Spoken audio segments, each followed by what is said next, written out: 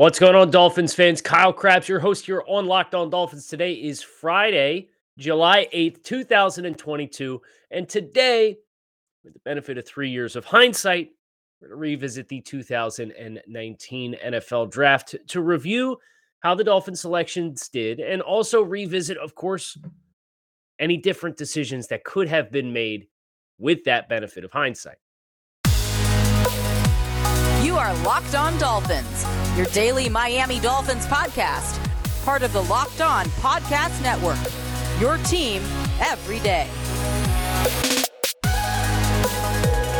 What's going on, Dolphins fans? Kyle Krabs, your host here on Locked On Dolphins, lifelong Miami Dolphins fan, director of scouting at the draftnetwork.com, your host here on Locked On Dolphins today, Friday, July 8th, 2022. I want to thank you guys for making Locked On Dolphins your first Miami Dolphins listen of the day. Today is a show that I know a couple of you guys have been asking about for quite a while, and in revisiting some of this regime's decisions and kind of the theoretical what would I do, and we're going to get into that today on the show. We're going to get into the 2019 NFL Draft, look at the Dolphins draft class, look at the players that they picked, think about the position that the team was in at the time, and also utilize some of my personal scouting reports from that 2019 NFL Draft. And if you're not on YouTube, I will actually be at least holding them up, and we're going to read some snippets on the players who were picked and so on and so forth. But this 2019 class is the place where I thought this made sense to start because this was this chapter of Dolphins football. This was the birth because they made the regime change, not only with head coach and hiring Brian Flores, but Mike Tannenbaum out and installing Chris Grier as the general manager and unquestioned guy at the top of the totem pole for football operations.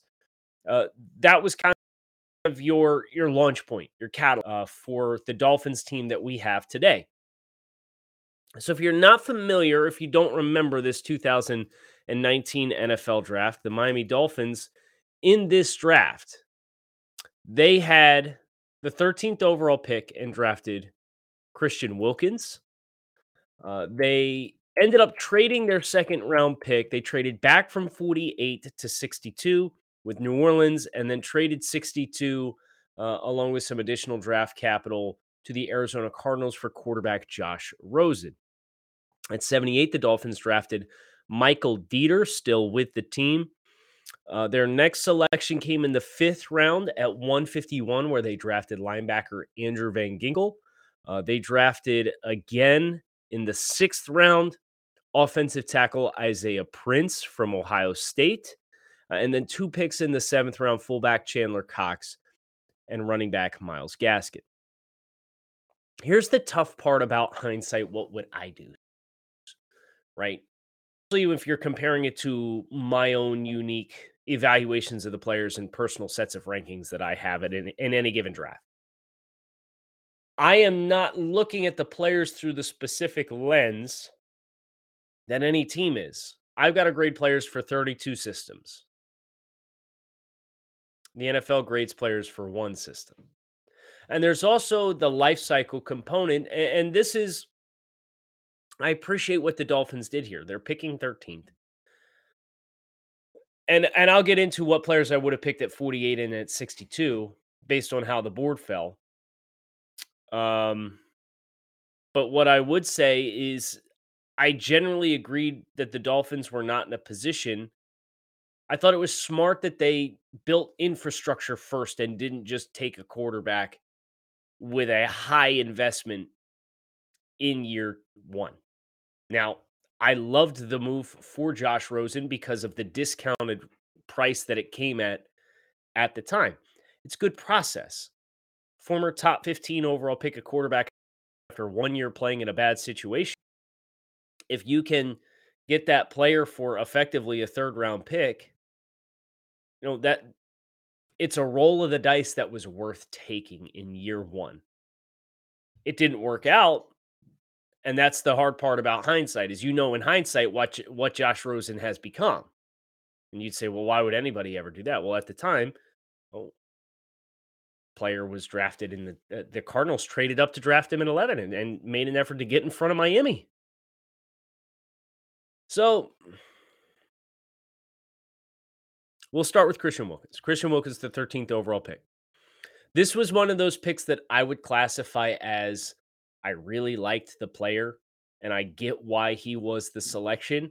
But there was a player on the board that I was absolutely over the moon for. I'll start with Christian Wilkins. Christian Wilkins was rated as my personal 23rd ranked player in the draft that year. The Dolphins got him at 13. My player synopsis for Christian Wilkins. Christian Wilkins projects favorably to an even front as a 3-tech defensive tackle. His versatility would allow him to play at a high level in odd fronts as well, provided he's tasked with B-gap assignments and allowed to penetrate the pocket. Wilkins has a great nose for the football and is technically advanced. He should be capable of making a positive impact for a defense, for every defense, very early in his NFL career. Starter with a Pro Bowl ceiling. My comp for him, you'll enjoy this, Dolphins fans, was Randy Starks, former Miami Dolphins defensive lineman. Christian Wilkins, 23 overall. So from the perspective of youth and unique culture, guys, yeah, Wilkins, great pick. And what he became this past year, you saw the flashes in the first 2 years of him capable of being that. And he fully lived up to his potential last year. So I'm very excited for what that's going to mean for year 4 for Christian. But there was a player who I was irrationally high on. And this player went 3 picks after Christian Wilkins did. This was my number 2 ranked player in the draft. And for me, in my shoes, if I'm a GM and understanding that I'm not evaluating the players for what system that Brian Flores and the Dolphins were going to run, I understand that's different. But you'd have a hard time talking me off of Brian Burns, the pass rusher, who went to the Carolina Panthers. Obviously, a little undersized. That was never really going to play well in a Patriots-themed defense. So I understand why he was not the pick. But my comp here, Randy Gregory, and obviously Randy Gregory for off the field and injury stuff has not lived up to his potential. But just the tools and the style of play and the build that he has was a player that I would have been explosively happy if he was the choice. And Burns, to this point in his career, Wikipedia can correct me if I'm wrong. Shout out Wikipedia for having their think their draft summaries are a really helpful way to pull this up. 25 and a half sacks through 3 seasons in the NFL. 9 in each of the last 2 seasons, and he had 7.5 as a rookie while playing as a designated pass rusher. So my thoughts on Burns, and this would have been the only other player that I would have pounded the table for at this point in the draft over if you told me the selection was going to be Christian Wilkins. Burns is a special prospect with dynamic range, explosive qualities, terrific length, polished as a pass rusher. Burns brings one of the finest pass rushing skill sets to the table in recent years, and his explosiveness and developed hand usage to provide him with an impact pass rush from day one. Burns will be well served to fill out his frame to be more well-rounded as a player, but he's got game-changing qualities. Okay. So that's the first round. That's I appreciated the Dolphins not forcing a pick in a quarterback class that was Kyler Murray, who went 1 overall, who was out of your strike zone. Daniel Jones, who went 6 overall, who probably was out of your strike zone. You probably could have traded up for him if you wanted to, but not going that way. I appreciate. And then Dwayne Haskins was the next quarterback picked at 15 overall, and that was it for quarterbacks in the first round. Your next one, Drew Lock at 42. Miami not forcing a quarterback selection in year 1. Good process. Christian Wilkins, glue guy, good process. Really liked the player, but Burns would have been the player I would have pounded the table for over him, even though not necessarily the best scheme fit for the Brian Flores style system. I just thought he was a transcendent, scheme diverse player. Level with me real quick. We've all been in a situation at some point in our lives where we're a little tight on cash. Maybe you can only afford a few gallons of gas in your tank, or you got to save for a date coming up and are wondering how you're going to be able to afford a gift.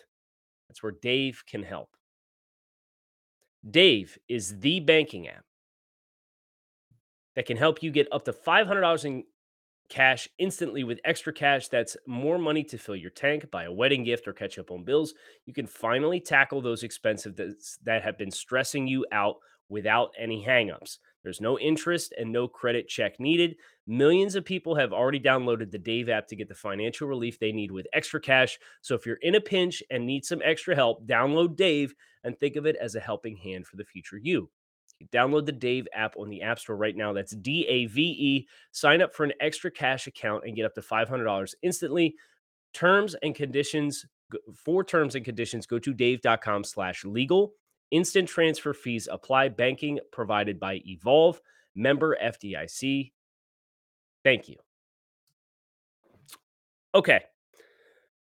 So as we move to the second round and we look at what the Dolphins did, they had 48. They traded back from 48 to 62, traded 62 and change for Josh Rosen.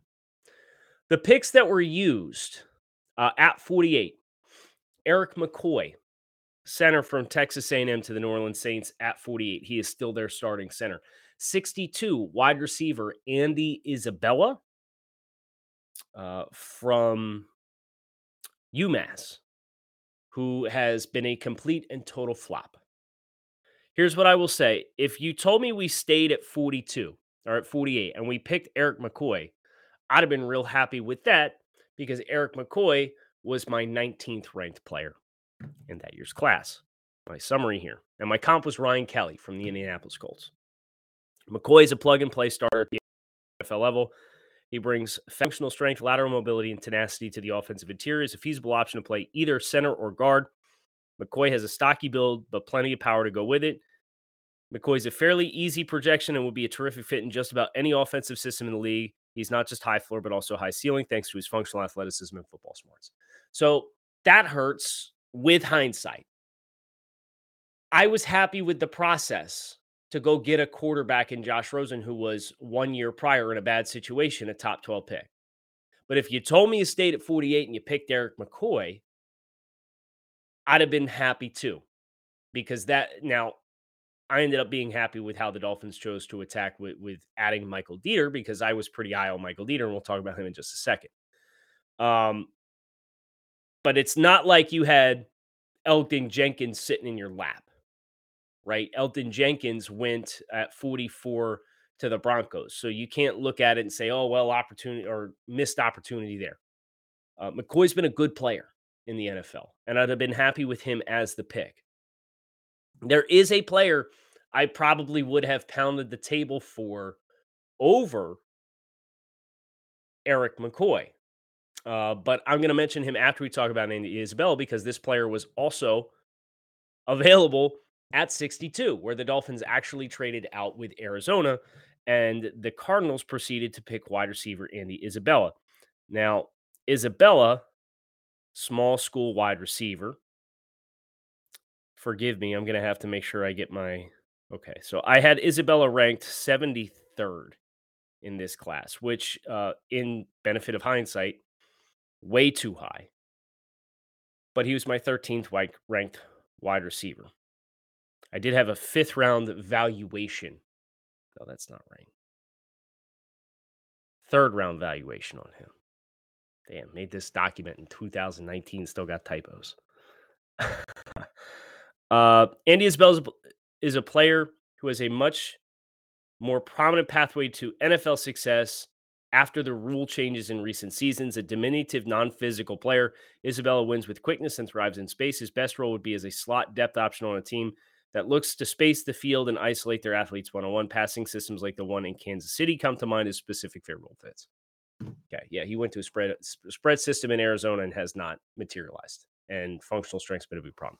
You know who functional strength is not a problem for? DK Metcalf. And that would have been the player if you got all the way down to 48. I would have pounded the table for Metcalf over Eric McCoy, and I certainly would have pounded the table for him over Isabella at 62. Metcalf was my 9th ranked player in the draft.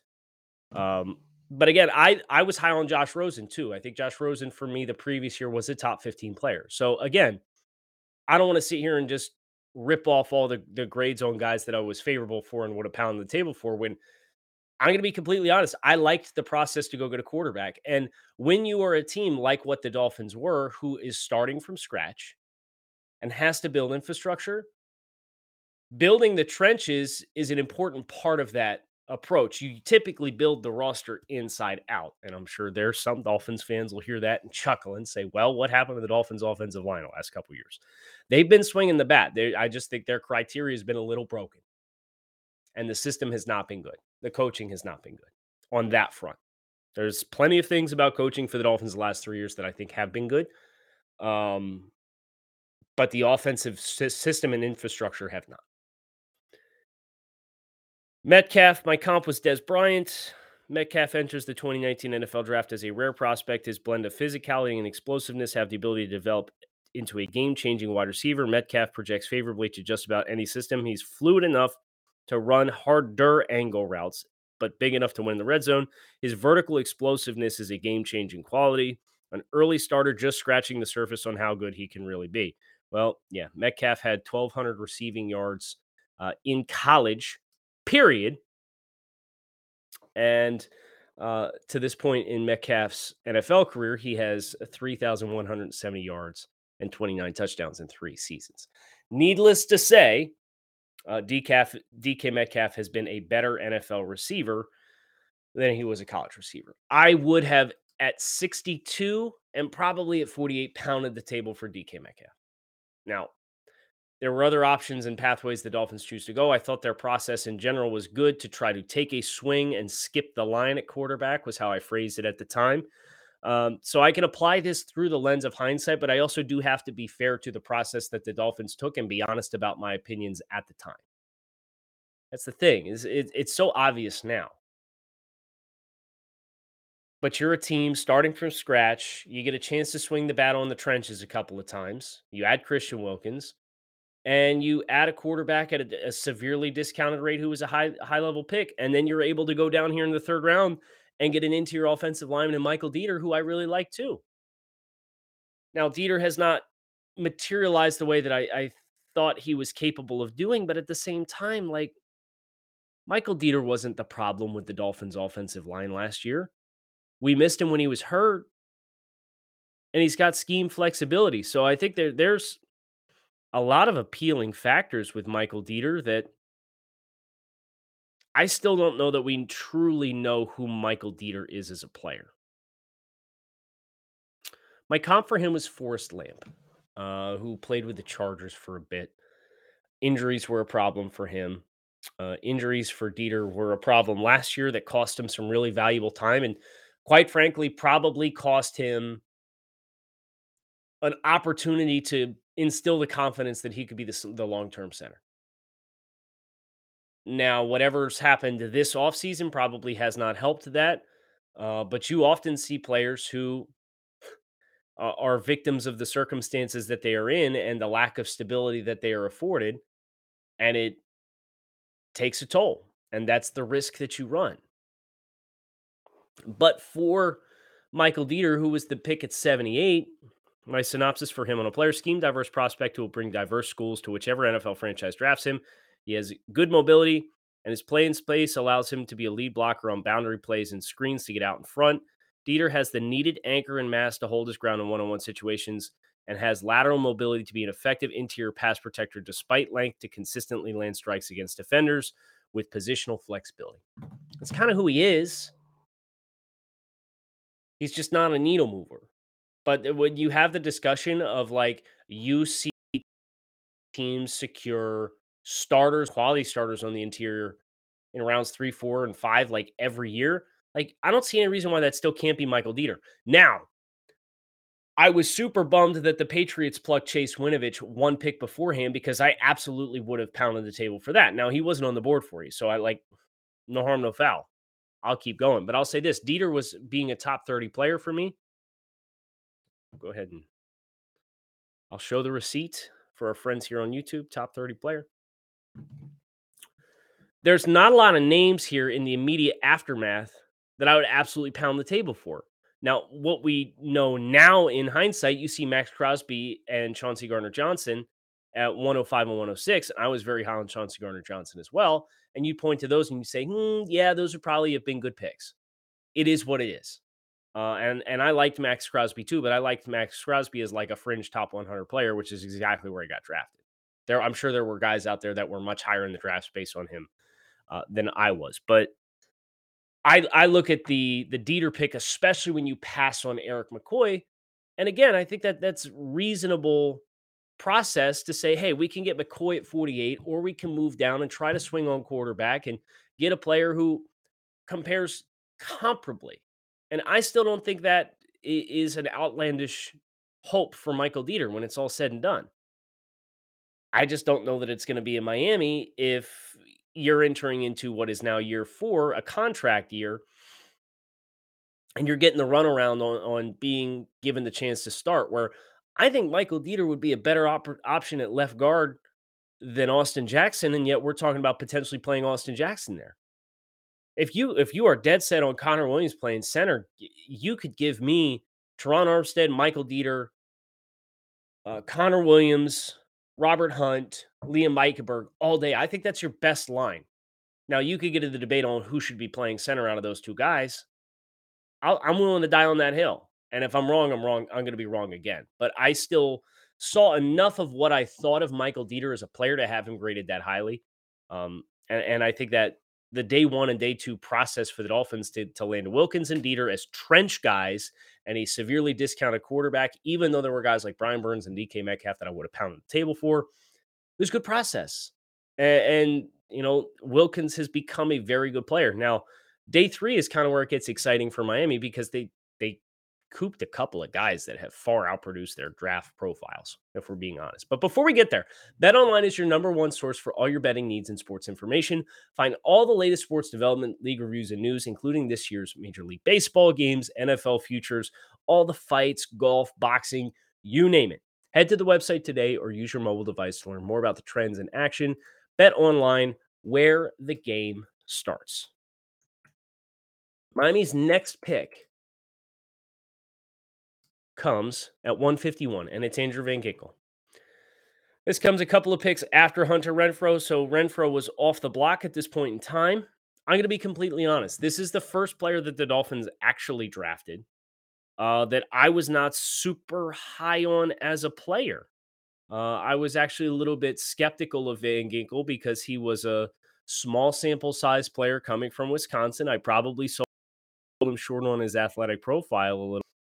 But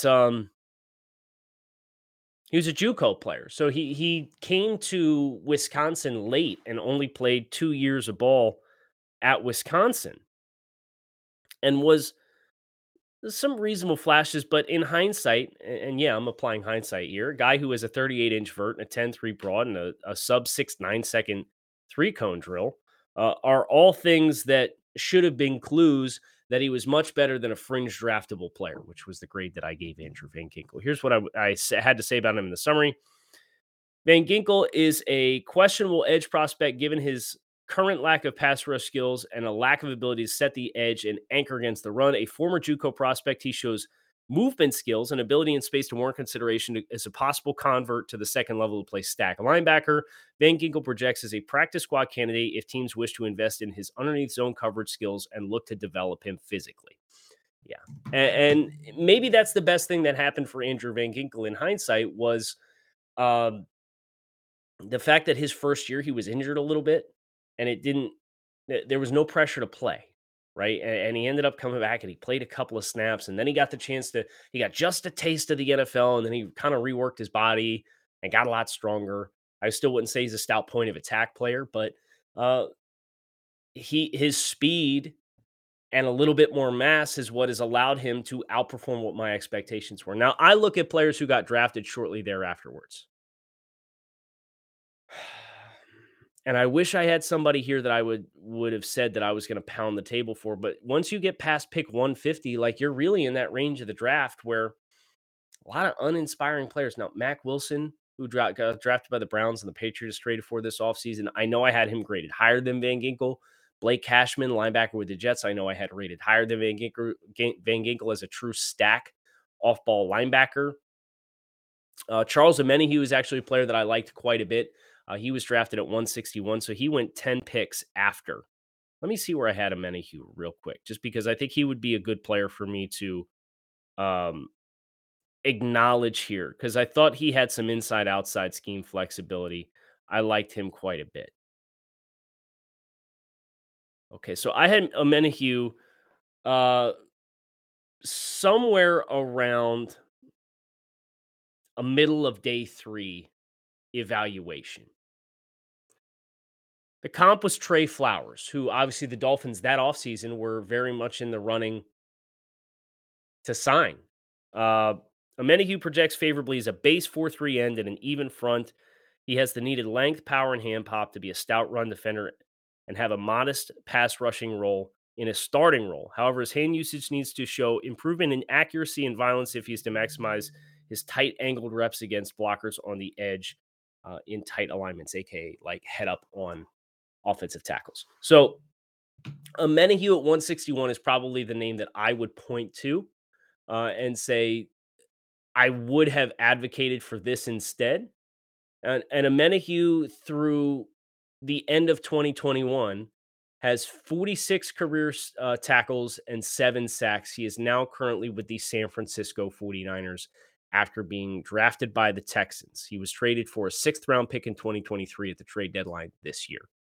So you compare 50 tackles and 7 sacks versus what you got from Van Ginkel, 134 tackles, 10 and a half sacks. The Dolphins will go ahead and put this one up as a win. He originally played at South Dakota, transferred to Wisconsin. Kudos. And kudos to Andrew Van Ginkel for kind of changing the narrative based on what I had seen on tape. The Dolphins' next pick is Isaiah Prince, and this was at 202. And I'll start with names that I like that I probably would have gone in a different direction instead. I liked Kelvin Harmon, the wide receiver from NC State. Separation's obviously been an issue for him in the NFL. I liked Rodney Anderson, the running back from Oklahoma. Now, he struggled with some health stuff.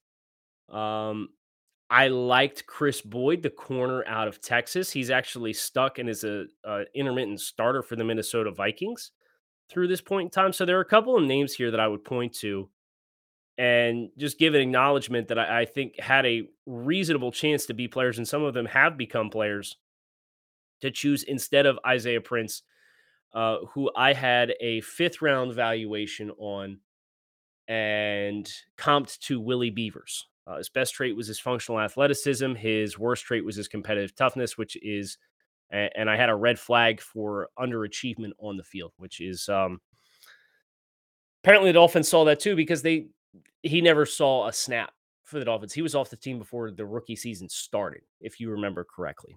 Isaiah Prince is a difficult projection because despite all of his athletic tools, he still struggles greatly in framing blocks and understanding how to implement his length and pass protection.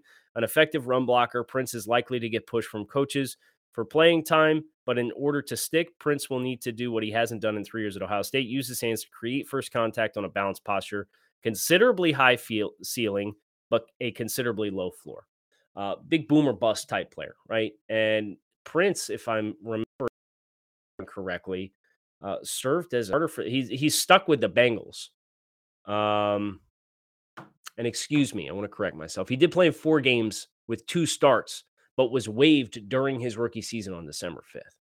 On December 6th, he was claimed off waivers by the Bengals, opted out of the 2020 season, and then actually played a reasonable amount of games. He started 4 games for the Bengals in 2021. So were we a little premature with cutting him? Maybe. Was a 6th round pick with no financial implications easy to lay the blame at his feet for the shortcomings of the Dolphins offensive line? Maybe. I would hope not. I didn't love the pick, but I thought it was an appropriate selection. Again, 2019, your whole thought process is build the trenches, right? So now you've drafted Prince and Michael Dieter to go with Wilkins on the other side of the ball. I think if you had a little bit more flexibility, For a team that wasn't starting from scratch, there were some players on the board here, some skill players. I mentioned Rodney Anderson. I mentioned the corner, Chris Boyd. The even tight end at Lee's Mack or Tommy Sweeney. There were a couple tight ends that I liked at this point in the draft as well. Now, the Dolphins went skill players in the 7th round with 2 picks back to back in Chandler Cox and Myles Gaskin.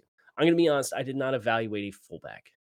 It's really hard to justify with the state of the league these days to invest 3 hours of your day when you got to watch 325 to 350 players to watch a fullback. But I did watch Myles Gaskin, and as I pull up the synopsis on Myles Gaskin as a player, I think it's a good point, good time to now. Excuse me, I will correct myself again. I did watch Alec Ingold, which is fun because we added Alec Ingold this offseason. Now, I watched him because Wisconsin used him a little bit more liberally to touch the football. So I do have a report on current Dolphins fullback Alec Ingold. I also have the report on Myles Gaskin, who I ranked 150 overall and a 5th round valuation. The Dolphins got him at 223 or 234. Myles Gaskin is a fun, versatile back. That said, his workload concerns and pedestrian explosive qualities will make a prominent role in the NFL difficult. Gaskin projects more favorably as a depth player who can contribute to a team predominantly as a pass catcher out of the backfield. He has soft hands and is effective in the screen game with good skills in making the first arriving defender miss. Gaskin is capable of creating extra yards, even if he's not a home run threat or somebody who will push the pile. That kind of sounds like Myles Gaskin.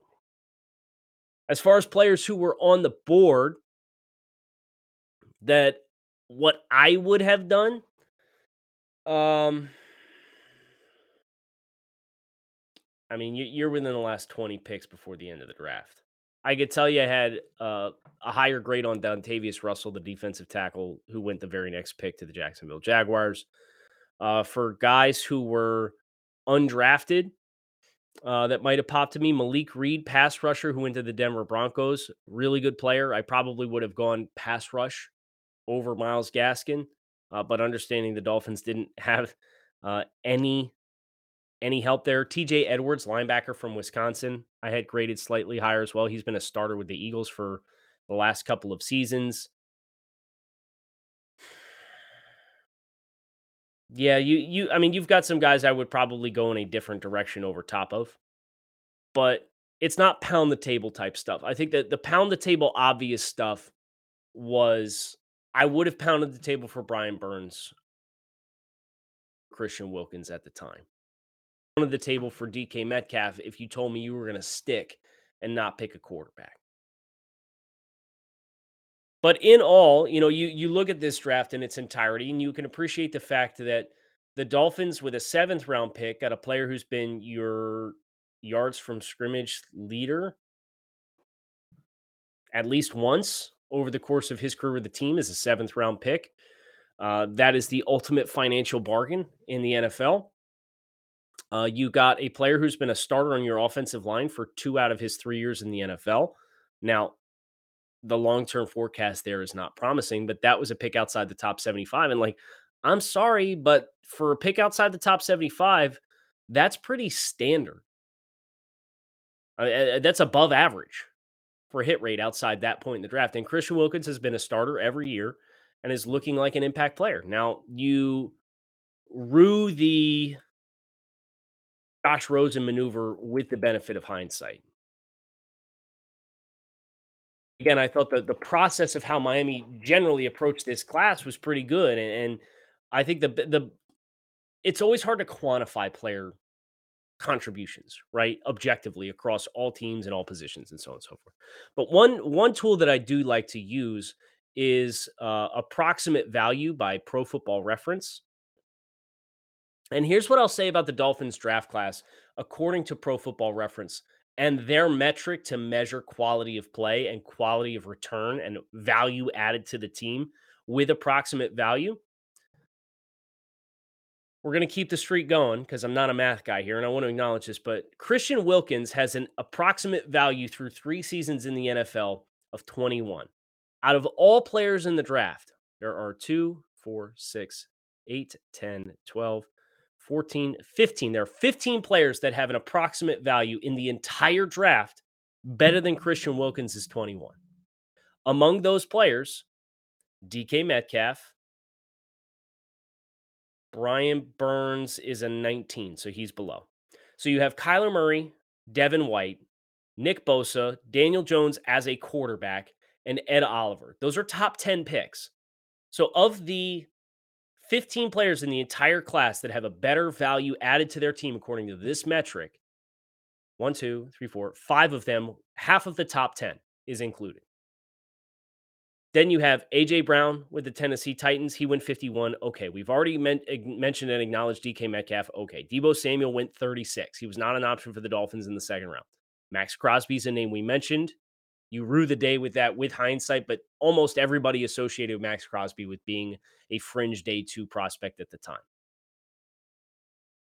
Jeffrey Simmons, who was hurt, the Dolphins, maybe you could have made the justification you draft Jeffrey Simmons if you really believed him as an interior defensive lineman, but he was coming off an ACL injury. Terry McLaurin, who went 76, he came off the board just in front of Michael Dieter by 2 picks.